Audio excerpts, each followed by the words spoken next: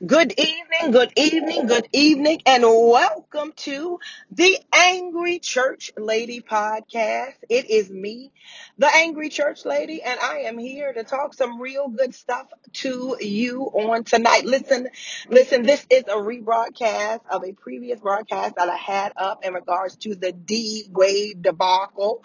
Everybody is familiar with that story. I had to redo this recording because there was let's just say a technical difficulty or a snafu in the previous recording. So anyway, we're redoing that recording. But I wanted to come on this evening and talk about the situation that probably most people are pretty much familiar with right now. And that's the situation, or maybe you're not familiar with it. Let me just bring you up to speed. So D Wade, I think it's his younger son. His name is Zion. This child has decided, he's a 12-year-old young man, and he has decided now that he wants to begin to transition into a female, and that he's starting off by first wanting to be identified as a female, and he wanted to be identified as Zaya, as a young lady.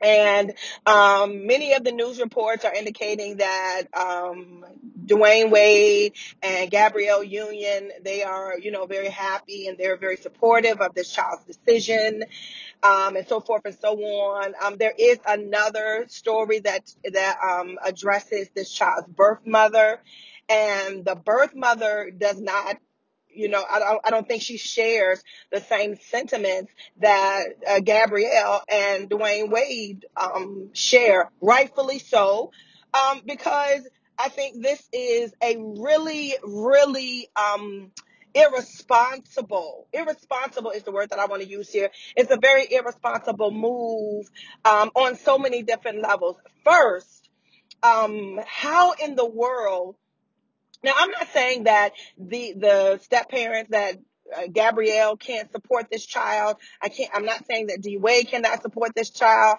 but they're acting like this child doesn't have a birth mother, and that she doesn't exist, and that her thoughts, her feelings, and her concern about this doesn't exist.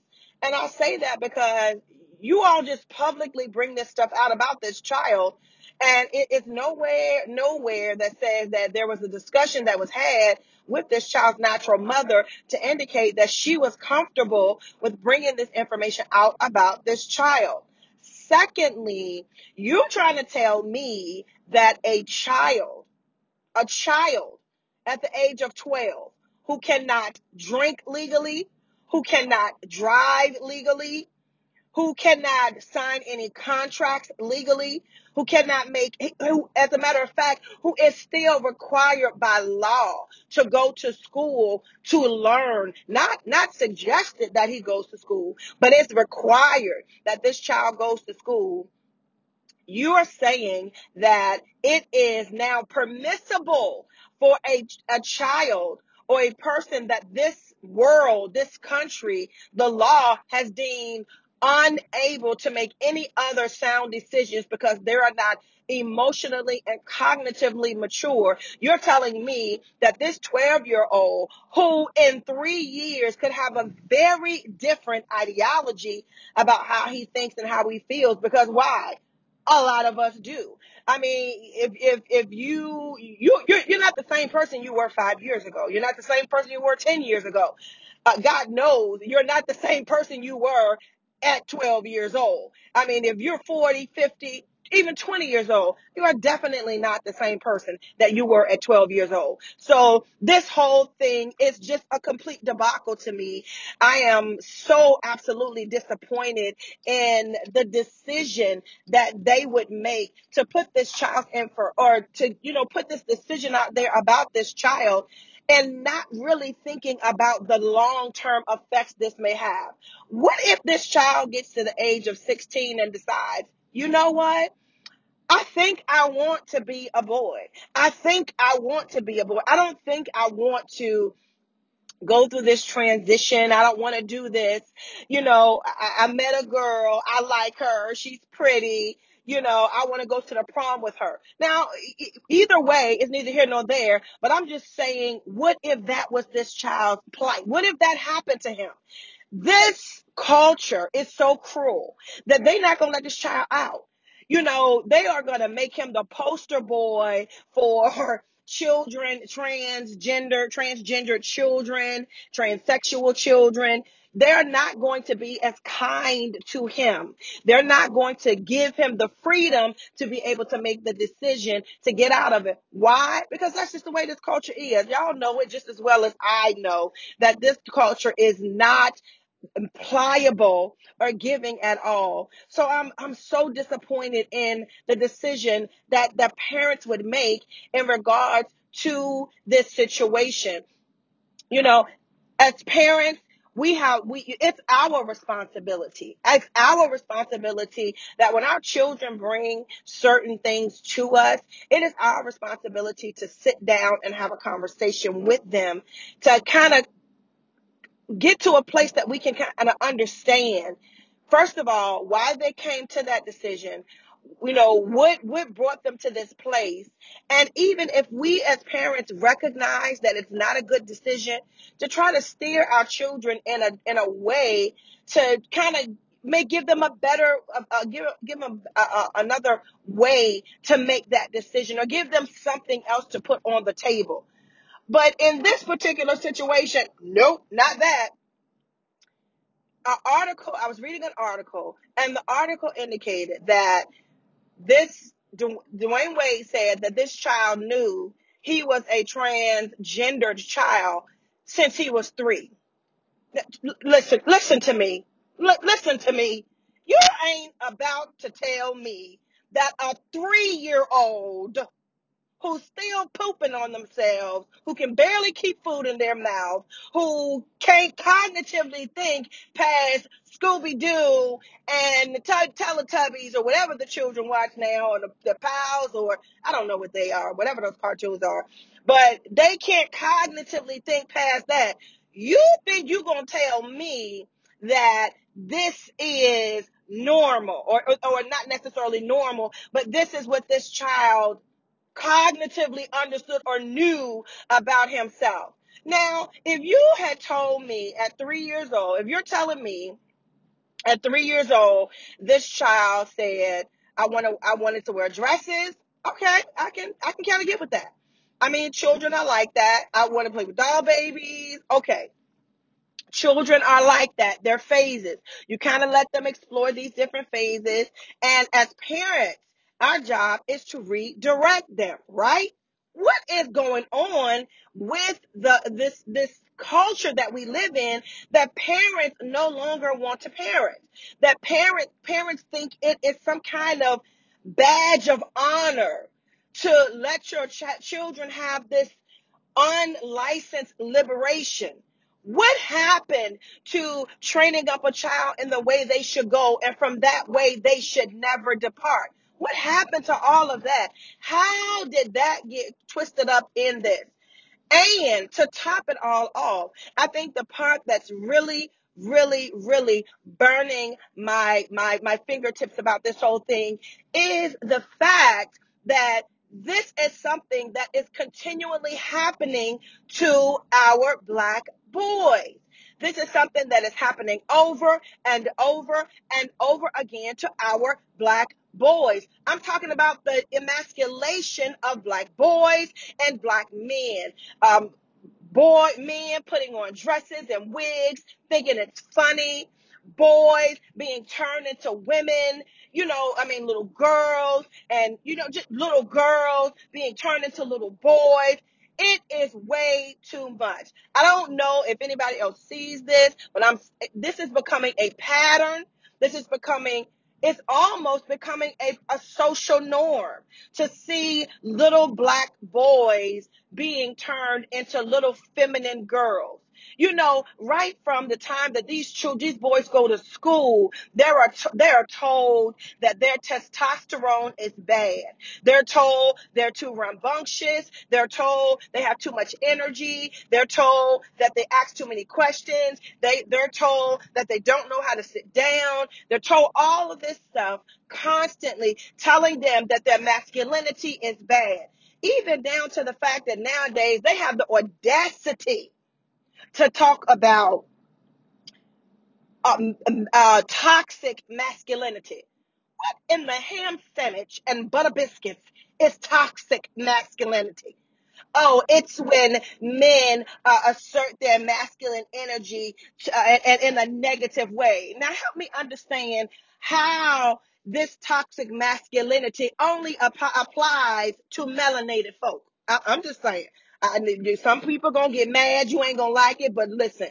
Let's just look around. Let's just take a survey because it doesn't apply to other people who are really asserting toxic masculinity by inappropriately touching women, inappropriately talking about and down to women. See, those labels don't get placed on them.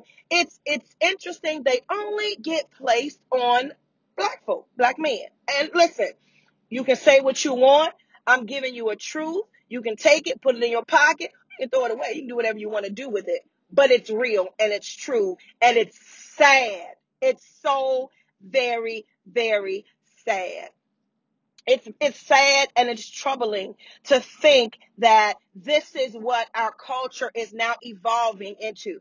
That if you have a son, you have to be afraid to allow your son to be a whole entire boy.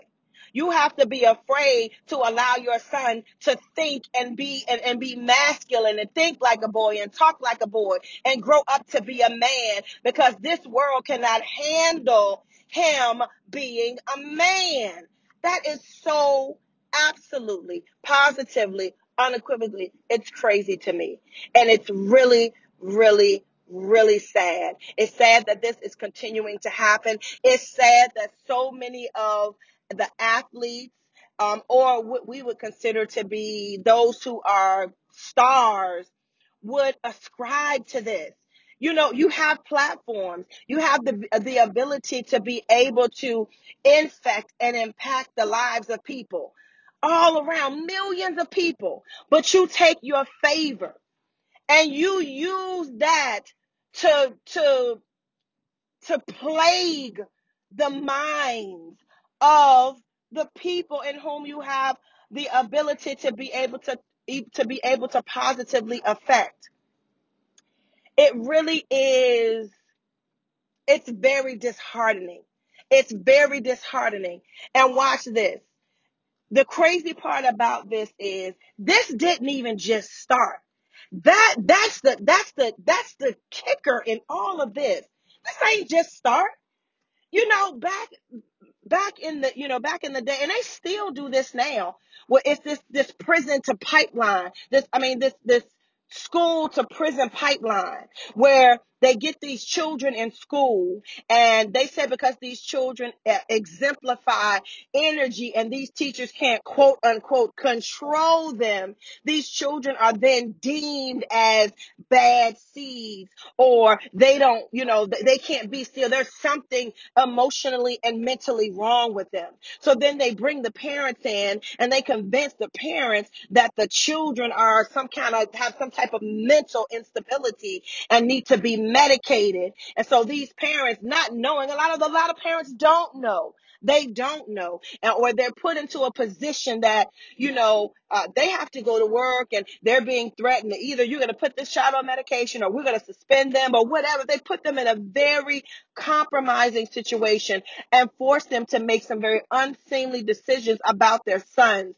And so they take and they allow them to be labeled with these diagnoses, and then they put these children on this medication.